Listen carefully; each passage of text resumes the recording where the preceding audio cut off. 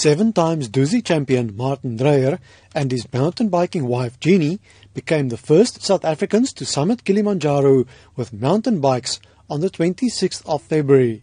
Martin Dreyer says others have taken mountain bikes up Kilimanjaro before. He, however, points out that they did not follow normal hiking routes or carried their bikes all the way themselves.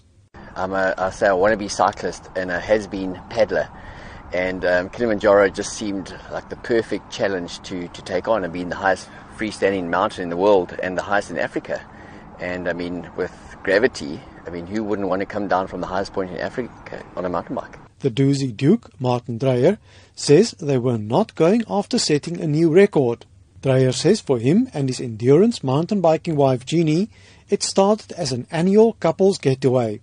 For us, our challenge was we wanted to be the first to go up the Marangu, which is the most popular hiking trail route, which is almost impossible with a mountain bike because you've got to carry and push your bike. It becomes a very physical sort of challenge to get your bike to the top of Kilimanjaro, Uhuru Peak. But that was what we wanted. We wanted it not to be easy, and you got to go up slowly because of the altitude. And so we went up in 4 days and came down in 4 hours. Can you believe it? They had to endure torrential rain, snow and wind chill of minus 15 degrees Celsius. The Dreyers estimate that they pushed their bicycles 80% of the time. Endurance mountain biker Jeannie Dreyer says from the start, park officials and guides told them they were attempting the impossible. Mountain biking's Iron Maiden says the critics made them all the more determined. Having my bike next to me is almost like having a little pet.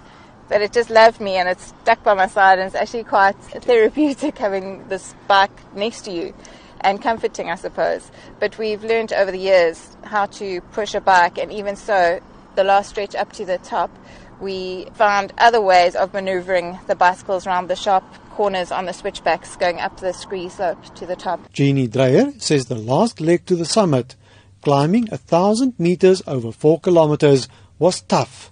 I've got the saying, when I'm in a hard place doing a race, every mountain comes to an end.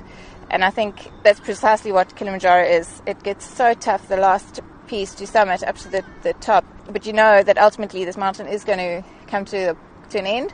And then you've got the enjoyment of the views and the beautiful descent on the other side. The Dreyers says these epic adventures help remind them of the importance of the simple things in life. From next year, when their children are 5 and 7 years old respectively, they would like to take them along on such adventures. Martin Dreyer says they want to teach their children to set challenges for themselves. I'm Dries Liebenberg in Durban.